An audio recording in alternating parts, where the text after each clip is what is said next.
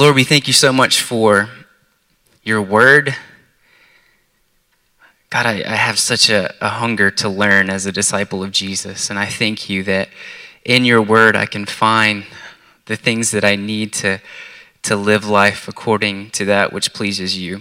And that's my heart, God. And for us in here tonight, our heart, God, is to hear from you, like Pastor Frank said, to be doers of your word, not just merely hearers of your word, but doers of your word. And so I pray, God, that you will find that our hearts are receptive when your word challenges us, that we not reject it, but we embrace it.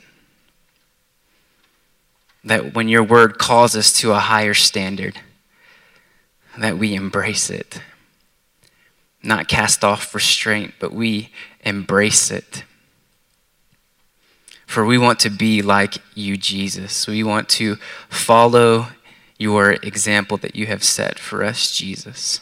That we can model to those who are in desperate need of you, that they may see our lives and see something that we have, and it just in them creates a desire to want to know what it is that we have that they don't. And so I just pray tonight that you speak to us. In Jesus' name I pray. Amen. Amen. Well, like Pastor Frank said, I am an operational director at the South Carolina School of Leadership. Basically, my portfolio deals a lot with social media. It deals a lot with admissions. And so I have the privilege of getting to know students who are interested, who are drawn by God to be interested in giving up 9 months of their life to Jesus. I mean, what a great honor it is to be able to speak with them and talk with them and then to see the transformation that takes place in their lives when they give 9 months of their life to Jesus. And so that's just a little bit of what I get to do. I have a beautiful wife, Alyssa, who is over here, and she loves when I do this. But I have a beautiful wife, Alyssa. We've been married for about 5 years now. We have a 3-year-old boy whose name is Everett. We named him Everett because it means brave, and we desire for our son to be brave in his pursuit of the Lord, to not be ashamed in the ways that we shall teach him and train him, that he not be ashamed of the gospel of Jesus Christ. So we wanted him to be brave, so we named him Everett, and we just recently bought a home, so God has been good to us. Anyways, enough about me. Let's open up the Word of God into Matthew chapter 5. We're going to be looking at the Beatitudes. In other words, the attitudes that we ought to be as believers, as Christ followers, as disciples. The Beatitudes. You guys need to talk a little bit. How about turn to your neighbor, say Beatitude. The attitudes we ought to be. All right, we there? Matthew chapter 5. All right. And what we see in Matthew chapter 5, we see Jesus pulling the disciples in close.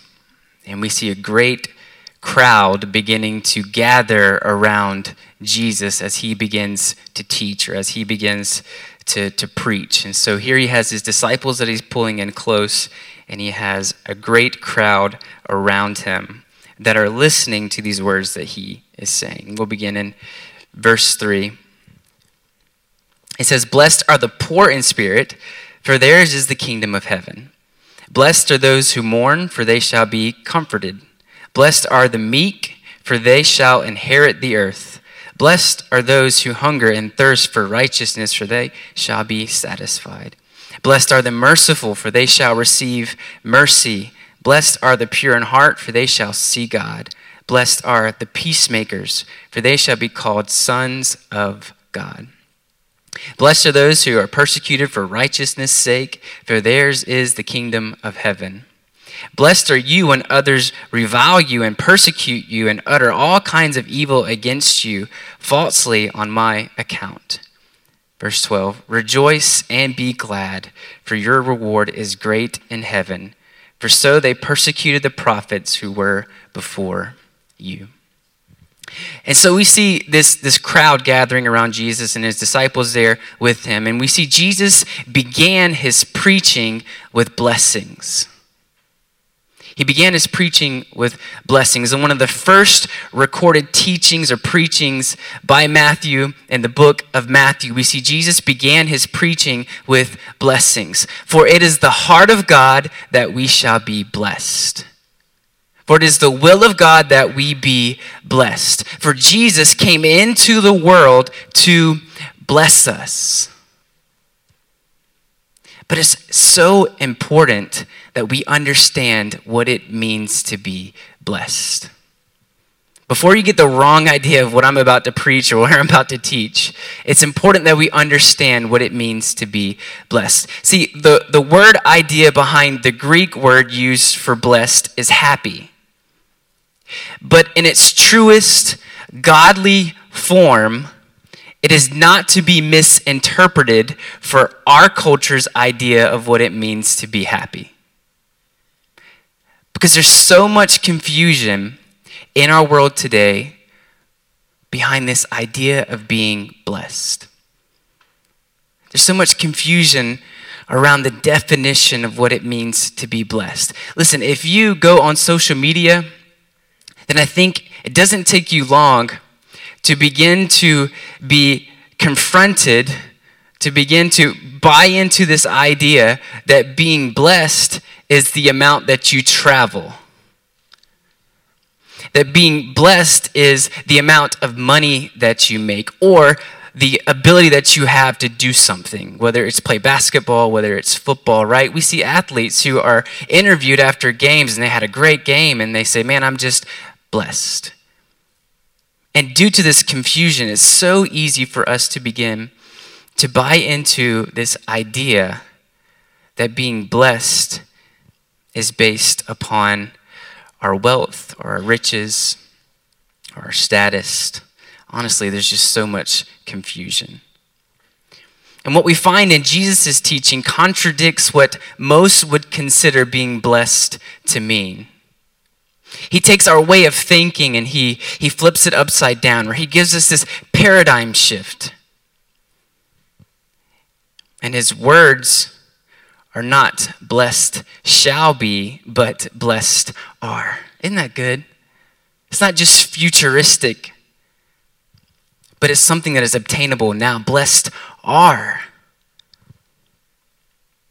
And so we see in the Beatitudes, Jesus makes some outlandish statements. Just some off the wall, okay, sir, you have my attention now kind of statements. And to one sect of people, he begins to say things that are just crazy. And to another sect of people, he's saying things and it's drawing them in and they're intrigued. And for the first time, maybe in their life, he's offering to them hope. When he says things like, blessed are the poor in spirit. Come on, that's outlandish. That's off the wall. Like, wow, this is crazy. Blessed are those who mourn. Blessed are the meek. Blessed are the merciful. Blessed are the peacemakers. Blessed are those who are persecuted. Excuse me, sir, what are you talking about? This is crazy. Then to others who would consider themselves blessed or poor in spirit, it's offering to them hope.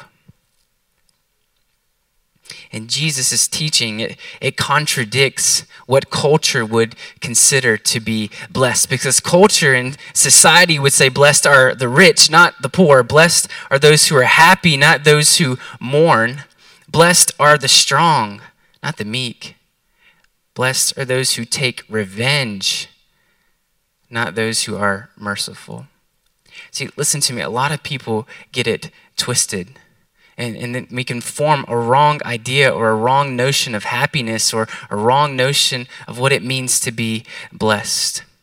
And if we do this, then we'll begin to pursue this false understanding, choosing our own misguided understanding. And so we'll begin to, you see this happen a lot with young people. We see them pursue things like money.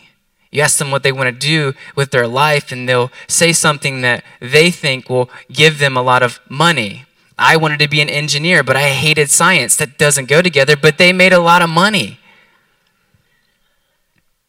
But we see it happen all the time because they think if I have a good enough job, then I will be blessed and I'll be happy because of the amount of money that I make. And so they pursue money because they think that's what will help them be blessed.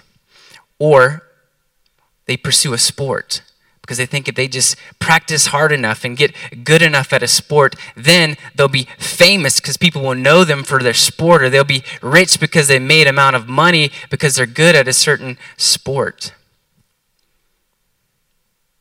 Or maybe it's a title. If I just work hard enough, if I can just be a CEO, or if I could just have this position at my work or my company that I work for, then I will be blessed. And I can post it on Instagram or Facebook, and everyone will cheer for me. See, the general understanding is blessed are they that are rich, blessed are they that are great, blessed are those who are famous in the world because they spend their days in pleasure. They have the best of everything. But then Jesus comes along, and Jesus begins to correct this fundamental error. He begins to attack the foundations in which we as believers are building upon. Because if our foundation is correct, then the things that we begin to add onto it will also be correct and will be strong and will be firm. And so he attacks the foundation, and he gives us a new notion or a new way of thinking. And in essence, church, it carries the heart of the gospel. This is good. Are you listening? That rather you are rich or poor, rather mourning or rejoicing, rather weak or strong, outcast or favorite, greatest or least, you can be blessed. And God wants you to be blessed, that you're not defined by your circumstance. It carries the heart of the gospel. And so Jesus gives us 8 characters of blessed people. You want to be blessed? I want to be blessed. We want to have a right understanding of what it means to be blessed. He gives us 8 characters of blessed people. And attached to each of these statements is a heavenly blessing. And listen to me, a heavenly blessing far outweighs any earthly gain that you can ever obtain. And each of them speak to a present blessing and a future blessing to come. Isn't that great? God's not just interested in blessing you now, but he has it in his heart to continue to bless you. God's not just interested in blessing you in the future, but he wants to bless you now also. Isn't that great? And he starts by saying, blessed are the poor in spirit, for theirs is the kingdom of heaven. To be poor in spirit is to be willing to be emptied of worldly wealth. And that's not to say that you can't have money, all right?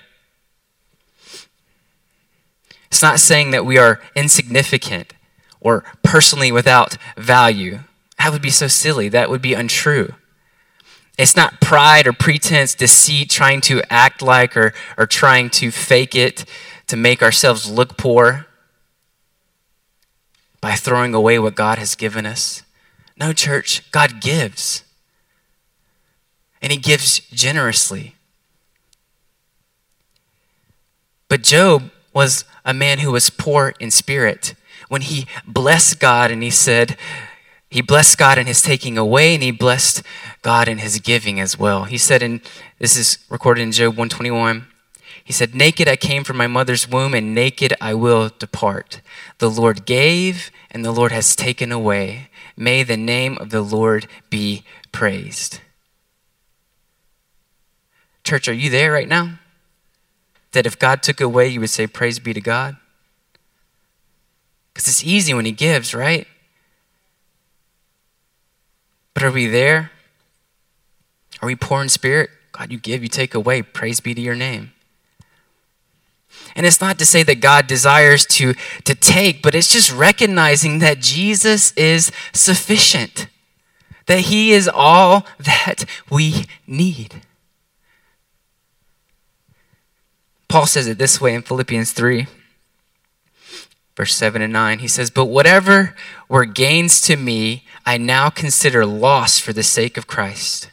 What is more, I consider everything a loss because of the surpassing worth of knowing Christ Jesus my Lord.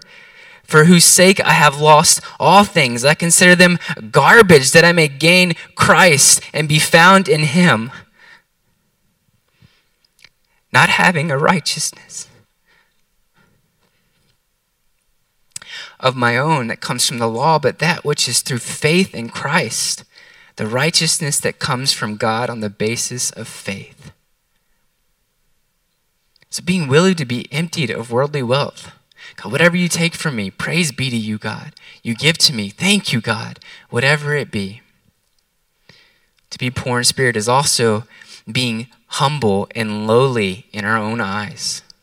In other words, to think humbly of ourselves, to think humbly of what we are, to think humbly of what we have, to think humbly of what we do. This is challenging. And Paul was a man who demonstrated this greatly. He described himself as the least of the apostles in 1 Corinthians 15:9. He also says that he's less than the least of all saints in Ephesians 3:8. I would argue with him. But it's to acknowledge that God is great and we are inferior, that he is holy and we are sinful, we fall short. That he is all and we are nothing, less than nothing, worse than nothing, right? To humble ourselves before him and under his mighty hand. To be poor in spirit is to remove all confidence in our own righteousness and strength, to depend only upon Christ Jesus for our justification and the Spirit of grace that Jesus has for our sanctification.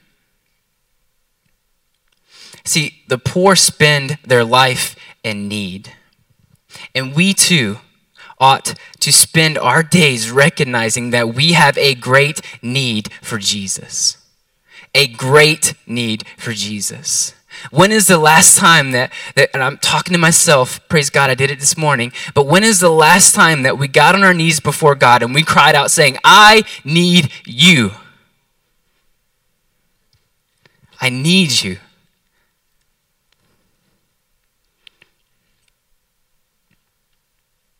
See, this beatitude is first because this is where we start with God. And the good news is everyone can start here. It isn't first, blessed are the pure or the holy or the spiritual or the wonderful. Everyone can be poor in spirit. Everyone can start here. It's not what I have, but what I have not. It's the first point of contact for our soul, between our soul and God. I need you. I love this quote from Charles Spurgeon. Are you listening? It says, the poor in spirit are lifted from the dunghill and set not among hired servants in the field, but among princes in the kingdom. Poor in spirit. The words sound as if they are described the owners of nothing, yet they describe the inheritors of all things. Happy poverty. I thought that was funny. Millionaires sink into insignificance. The treasure of the Indies evaporate in smoke, while to the poor in spirit remains a boundless, endless, faultless kingdom, which renders them blessed in the esteem of him who is God over all, blessed forever. I think that's worthy of amen. Jesus goes on to teach. He says, blessed are those who mourn, for they will be comforted. See, the Greek grammar indicates an intense degree of mourning, as if someone just passed, someone that you love just passed. Jesus does not speak of a casual sorrow when he says, mourn, blessed are those who mourn, for the consequences of our sin, but a deep grief, a godly sorrow over our fallen state. Listen, the godly reaction to our poverty of spirit, to our poor in spirit, the godly reaction is mourning. When's the last time you've mourned over your sin? Mourned over the consequences of your sin or the sin of others, the state of humanity where America is today because of our fallenness and our sin. You know, Pastor preached the other Sunday, he was talking about being concerned about the Father's heart, having interest, when he was talking about the prodigal son, having an interest in the Father's heart. Did the older brother take into consideration his father's heart when his brother left with the inheritance? And we too ought to have a concern for our Father's heart. Was he not so invested in the condition of man that he sent his only son, sparing no expense? He sent his only son to die for our sins. Church, I'm not under the belief that God desires for us to be in depression or that God desires for us to have self-hatred. For a fruit of the Spirit is joy. But can I tell you something, as Pastor Chitty would say, loved ones? The greater our understanding of the power of his death and resurrection, the greater is our measure of joy. When we understand the price that he paid and the significance, man, the power of his death and resurrection, it brings us joy. Philippians 3:10 says, this is Paul, he says, I want to know Christ, yes, to know the power of his resurrection and participants in his sufferings, becoming like him in his death. For our reward, when we have this godly sorrow and when we mourn, our reward is that we are comforted. And it's not just a prescription. It's a transaction that takes place. That we come to him with our sorrow and a transaction takes place where he gives us comfort.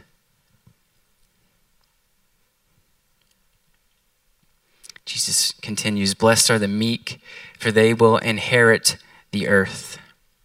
In the vocabulary of the Greek language, the meek person was not passive, not easily pushed around. The main idea behind the word meek was strength under control. It's like a strong stallion that was trained to do the job instead of running wild. That's the type of imagery that was used. You know, perhaps we have a tendency to think of meek differently.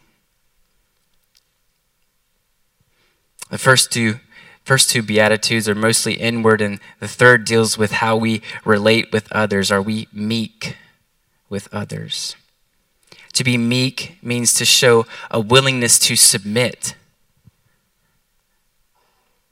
It's not weak. It's meek.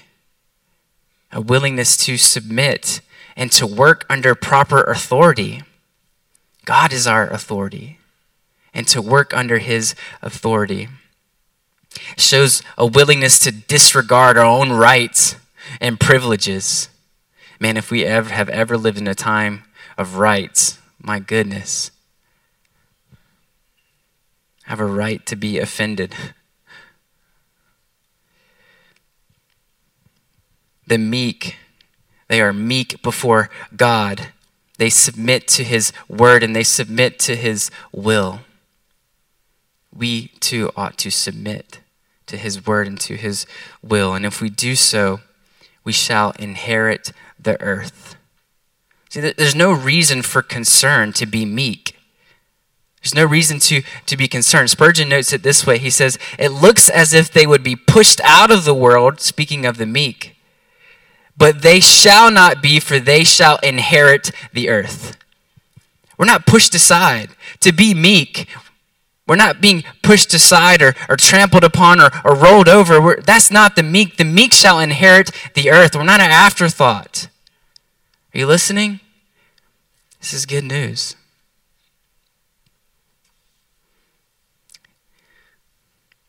Goes on and says, blessed are those who hunger and thirst for righteousness, for they will be filled. And building off of his previous statements, Jesus knows that the desire of the one who has poverty of spirit, mourning for sin, and meekness is righteousness. This describes a profound hunger. Maybe you can relate. You ever been just so hungry? I'm not just hungry. It's a profound hunger. Perhaps the language that's often used is, I'm starving. But it's a profound hunger, not one that could be satisfied by just a snack. This is a longing that endures and is never completely satisfied on this side of eternity. That kind of hunger for righteousness. This passion is real, just like hunger and thirst are real. Amen? This passion is natural, just like hunger and thirst are natural for us. This passion is intense, just like hunger and thirst can be. This passion is painful, just like real hunger and thirst can cause pain. You ever fasted before? This passion is a driving force. That was comical to me, because if you can relate that to being hungry or thirsty, it can be a driving force. I'll eat anything when I'm hungry. Whether I like it or not, I'm just hungry. And this passion is a sign of health. Just like being hungry and thirsty shows health. We see Christians hungering for many things in our world today. Power, authority, success, happiness. But how many of us hunger and thirst for righteousness, for right living, whatever the cost? See, it's not enough for me to just know that my sins are forgiven. Man, I praise God that my sins are forgiven. That is powerful. But it's not enough to just know that my sins are forgiven. See, I still have moments where I fall short. Am I the only one in here? But man, our nature can be changed. Oh, that our nature would be changed. That once in my life I hungered and I thirst for the desires of my flesh, but now I hunger and I thirst for holiness before God. And simple enough, our reward is that we shall be filled. See, I don't have to wonder if my pursuit is in vain, and instead I can be assured that I will be filled. And the thing about this feeling, it's a strange feeling. It satisfies us, but it keeps us longing for more. A hunger and a thirst for righteousness. Jesus keeps going. He says, blessed are the merciful, for they will be shown mercy. See, the one who is expected to show mercy is the one that has been given mercy. Anyone in here, you've been given mercy? Isn't this great? That because we've experienced the mercies of God, we in turn want to give it. And a lot of times that's how God gives. He gives that we also might give. And I remind us, mercy is not being given that which we deserve to be given. For the reward of being merciful is that we too will be shown mercy. David was a great example of this. And perhaps one reason God gave David such mercy was because David was notably merciful to King Saul. Notably merciful. I mean, times where he could have killed him, a time where he could have killed him while he was relieving himself by all means. That's a terrible way to go out. But he showed mercy. Why? Because this was God's chosen king. On several occasions, David was kind to a very unworthy Saul. In David, the merciful obtained mercy. And when we recognize and when we grasp the fact that we have been given mercy by God, it should in turn cause us to want to be merciful to others. Jesus goes on, he says, "Blessed are the pure in heart, for they will see God." Two things connected to this. Number one, it's addressing our internal or our inner moral purity. As opposed to the outward appearance. Man, the Pharisees are really good at this, right? They were really good at outwardly looking like they had it all together, like they were religious and right with God. But this is attacking our inner moral purity. Not just outward appearance or an outward cleansing, but an inner work, an inner dealing with our moral purity. And number two, an undivided heart. An undivided heart, that those who are utterly sincere, not divided in their affections or in their devotion or in their commitment to God. God, you can't just have some of me, you can have all of me. Church, that's tough, but that's where we should be. That when we said yes to Jesus, it wasn't just a 50%, you can have some of me. But when we say yes to Jesus, it's an all in. It's a forsaking all else. And to be pure in heart is to have an undivided heart. That God, I love you with all my heart. Yes, I love my wife. Yes, I love my kid. But that's out of the overflow of my love for you. I love you with all my heart, and therefore I ought to love my wife and my kid and my family and so on and so forth. But God, you can have all my heart. It's not blessed are the pure in language or blessed are the pure in action. It's blessed are the pure in heart. For God sees the heart. You can't fake it with God. And I don't say that to condemn you. God's not after condemning you, but he loves you. And there's nothing you can hide from him. So in this, the pure of heart receive the most wonderful reward. Blessed are the pure in heart, for what is the reward? They shall see God. Man, how many times have you been in conversation with people and they're like, where's the evidence of God? I can't see God. If you're pure in heart, guess what the reward is? You shall see God. We shall enjoy greater intimacy with God than we could have ever imagined. We'll begin to see God. In nature, we'll begin to see God. In Scripture, we'll begin to see God in his church family. We'll begin to see God, church. I want to see God.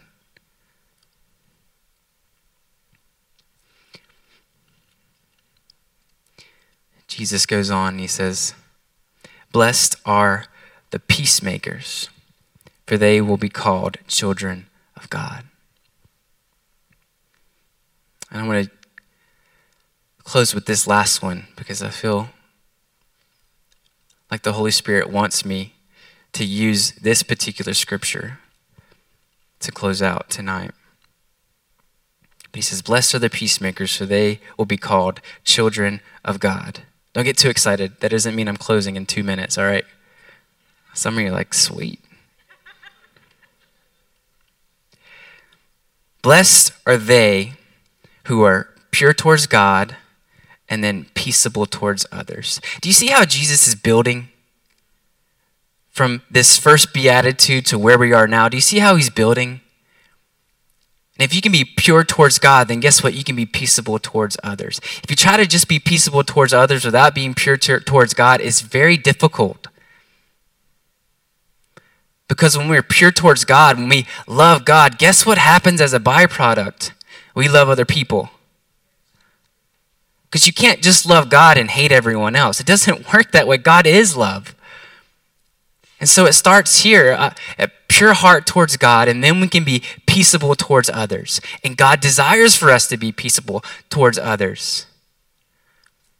It's a big deal to him how we treat other people. And it's a big deal to God that we love others the same way that Christ loves us.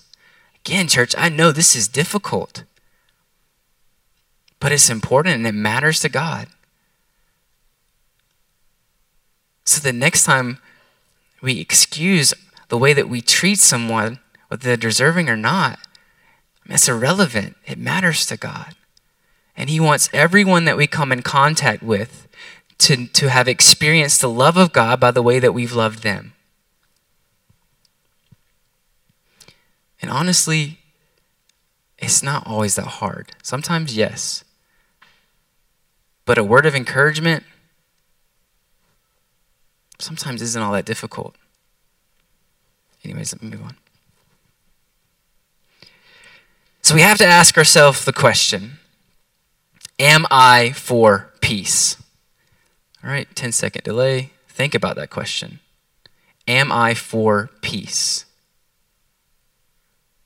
See, before we just immediately respond in our head or in our heart, yes, of course, that's a ridiculous question. Before we just write it off, ask yourself, am I for peace? Let me ask you some follow-up questions. Do you desire to have peace within your home? Do you desire to have peace with your spouse? Do you desire to have peace with your kids? See, perhaps immediately we're confronted with this, oh man, yeah, I am. Okay, the struggle's real. Immediately you might be confronted with a problem. But to the best of your ability, do you fight to maintain the peace in your home? Do you fight to have peace with one another? Or do we have a tendency, let's be honest with ourselves, be honest before God, do we have a tendency to add or to create discord? I'm not saying you have to be perfect, but what's our tendency? What about at work? Listen, as Christ's followers, we must be for peace, and we must fight for peace. And as far as we can, all right, I'm going to give you a list because I think this is so important that we be peacemakers. Let me give you 5 different things, okay? As far as we can, in the context of being peacemakers, as far as we can, we should do the following. We should preserve the peace that it not be broken, all right? Preserve the peace that it not be broken. In other words, fight to keep peace that it not be broken, that it's not broken, okay? An illustration that maybe will help. If we have a quarterback and his name is Peace, and you are the offensive lineman, your job is to protect that quarterback, the Peace, from a sack or being rushed or being hurried. Okay, those are football terms. But it is your job to protect the quarterback if you're an offensive lineman.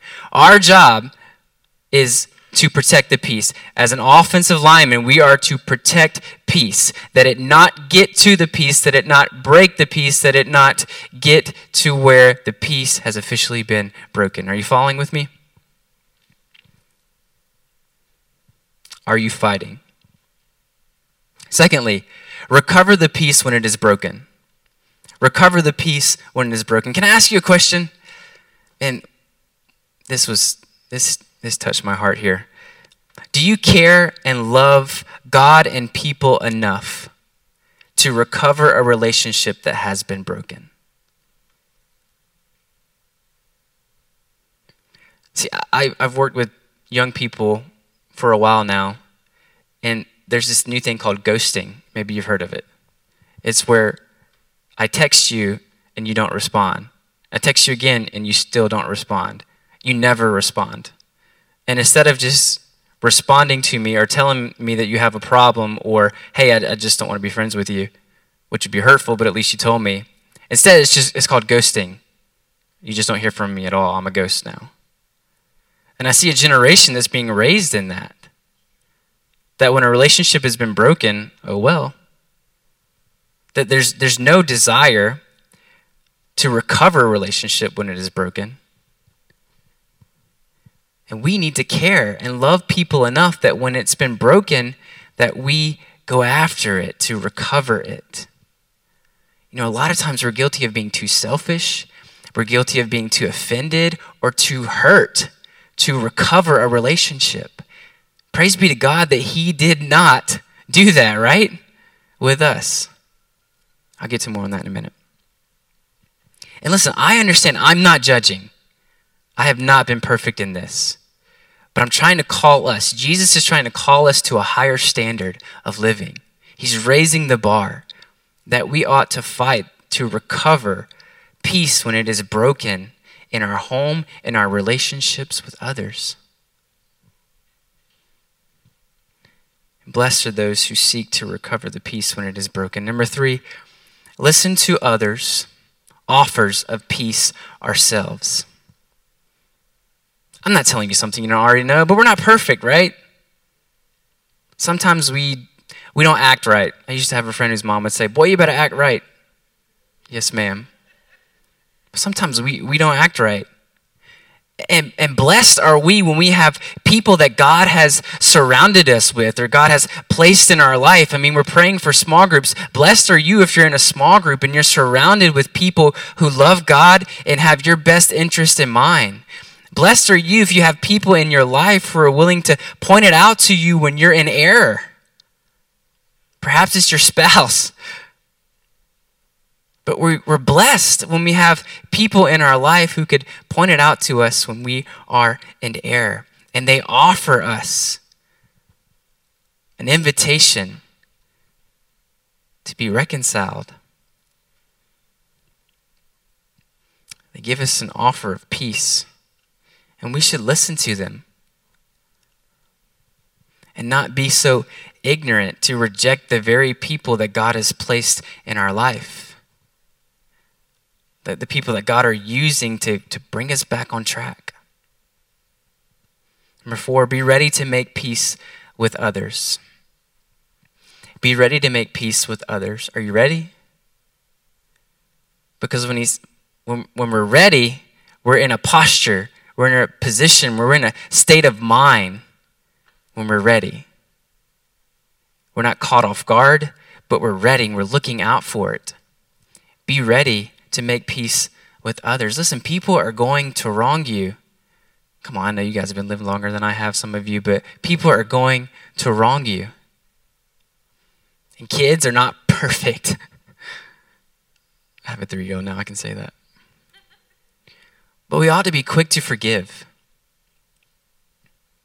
We ought to do everything we can to make things right with others. Whether we are in the wrong or they are in the wrong, we ought to be quick to forgive and quick to make things right with others. And remember, forgiveness is primarily for you. I mean, sure, when someone forgives me, it means a lot to me. But it's primarily for you. So that you can set them free. So that you can set them free of any unforgiveness in your own heart. Any bitterness that you have towards them. Number 5, repair any damage that has been done. You know this. Apologies can go a long way. I think the thing that means most to my wife is when I say I'm sorry. That's her love language, when I say sorry. I'm halfway joking. Am I? The making of peace is sometimes a thankless job. You ever fought tooth and nail really hard to have peace with someone and it just goes unnoticed? Perhaps with a kid or with your spouse. But it can be that way. Fighting for peace can be a thankless job. But I want you to be encouraged that though you may never be told thank you or your efforts never really appreciated or even noticed, God says that you will be blessed. Because the blessing attached to Jesus' words state that we will be called children of God. That's a big deal.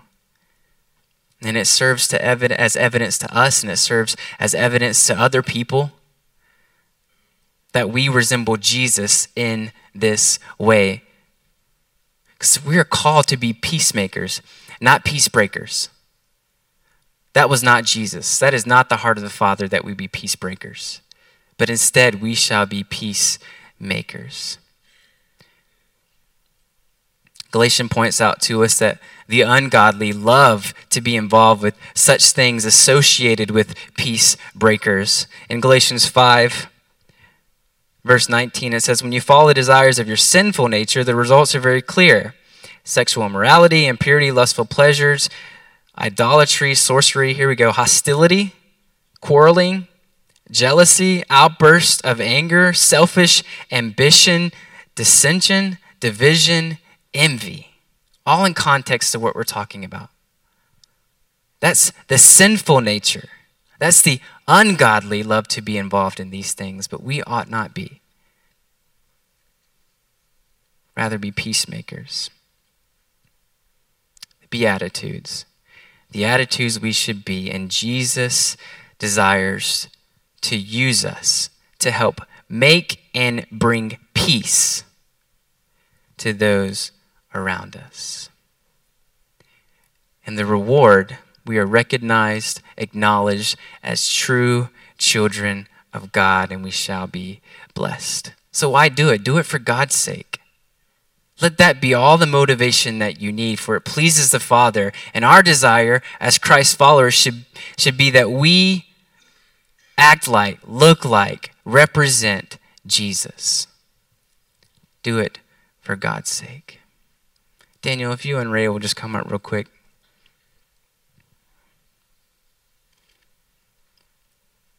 Just Ray? Okay. You're so humble. Listen, there was a time when I, for sure, and you as well, were not at peace with God. There was a time where the peace was broken. A time when our sin broke the peace and union that we had with God. God, who did no wrong in the relationship, no wrong in there being a peace that was broken, no wrong to be treated as such by us when he created us, when he loved us. But even still, he sought to recover the peace that had been broken. And church, he spared no expense, sending his only son, Jesus, to take the punishment. Yes, I know that I've told you this. My goal was to present to you the gospel tonight. So if I've done it more than once, then praise be to God. But he spared no expense in seeking to recover the peace that had been broken. And he sent Jesus to die on a cross, to take the punishment that we deserved. And Jesus, putting himself between God and us, became the peacemaker. And he hung on that cross. And he took it from both sides. You see, because God is a holy God. And we are a sinful people. And he took it from both sides. The punishment of our sins from God and the humiliation of being hung on a cross. And the insults being thrown at him as he hung on that cross. He took it from both sides. Yet offering peace. Offering a peace between us and God. You see, if you've ever broken the law, if you've ever stole, if you've ever looked wrong at a woman or a man and lusted in your heart, if you've ever cheated, come on, we're guilty. We are guilty. There's no way around it. We are guilty, but there's a reason why it's called the good news. Come on, church, we should be excited about this. There's a reason why it's called the good news. And whether you've been saved 30 years of your life or 6 months of your life, it should never get old.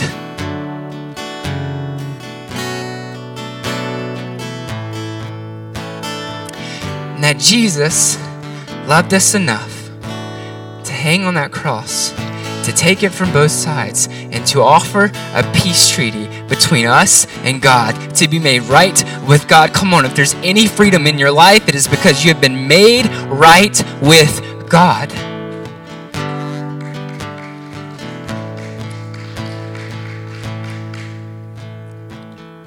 So listen to me. If you're right with God, if you've been saved and you're doing this thing well, and that's great. That is great. But please go out of here tonight still moved by this act, still moved by this sacrifice, still motivated in your life to do this thing for Jesus. And if you have not yet received this offer to be made right with God, please do so tonight. I just need to think about it, Pastor Bunk. Don't think long, because tomorrow is not promised. And every day we see a new tragedy strike. Every day we see people that we love. We know people that are receiving bad news or bad medical reports. Whatever the case may be, my point is, if you are not right with God, the invitation is there. God has done more than you could have ever asked or imagined to make it easy for you. All it takes is faith to receive that God loves you enough, that He loves you so much that He brought His only Son, Jesus, into this world to take upon the punishment that you deserved, and all you have to do is receive. And lastly, I want to say, if Jesus has extended such an effort to be a peacemaker, we too ought to extend every effort to make peace, to bring peace, to let God use us as peacemakers. Amen. So here's what I want to do tonight. If you'll close your eyes and pray with me. The invitation is there. The gospel has been shared. And it was God's great pleasure to adopt you into His family. You hear me? It was His great pleasure. That's how much He loves you. That's how much He cares and thinks about you. That it was His great pleasure to adopt you into His family. And so, Father, I just pray for followers of you in here tonight, people who are in right standing with you, people who are doing this thing well. They've given you their whole heart. I pray that they leave here motivated to do it all the more. And every day is an amazing opportunity to get to know our Creator more. Every day is a great opportunity to receive the love of God and to get to know you on a more intimate level. This is the good news. And may we not be so selfish, and may we not be so fearful to keep it for ourselves, but we have to share it. People have to know about this good news. And may we be motivated and compelled by love to share that which you have lavished upon us, that which you have freely given to us. And may we fight to show, to demonstrate these 8 characters that we've seen in the Beatitude, the attitudes we ought to be. May we put them into practice. May we be doers of the Word of God. Father, lastly, if there's anyone in here who does not know that they're right with you, who has never asked Jesus to forgive them of their sins and to receive by faith this beautiful exchange, then may they do so tonight. So I just pray for them courage, courage, courage in the name of Jesus to step forward and make the greatest decision they could ever make. Amen, church.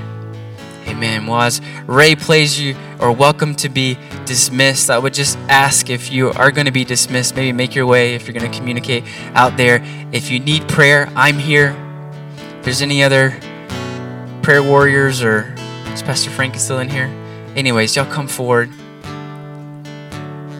Let us pray for you. If you need healing, let us pray for you. In Jesus' name, God bless you.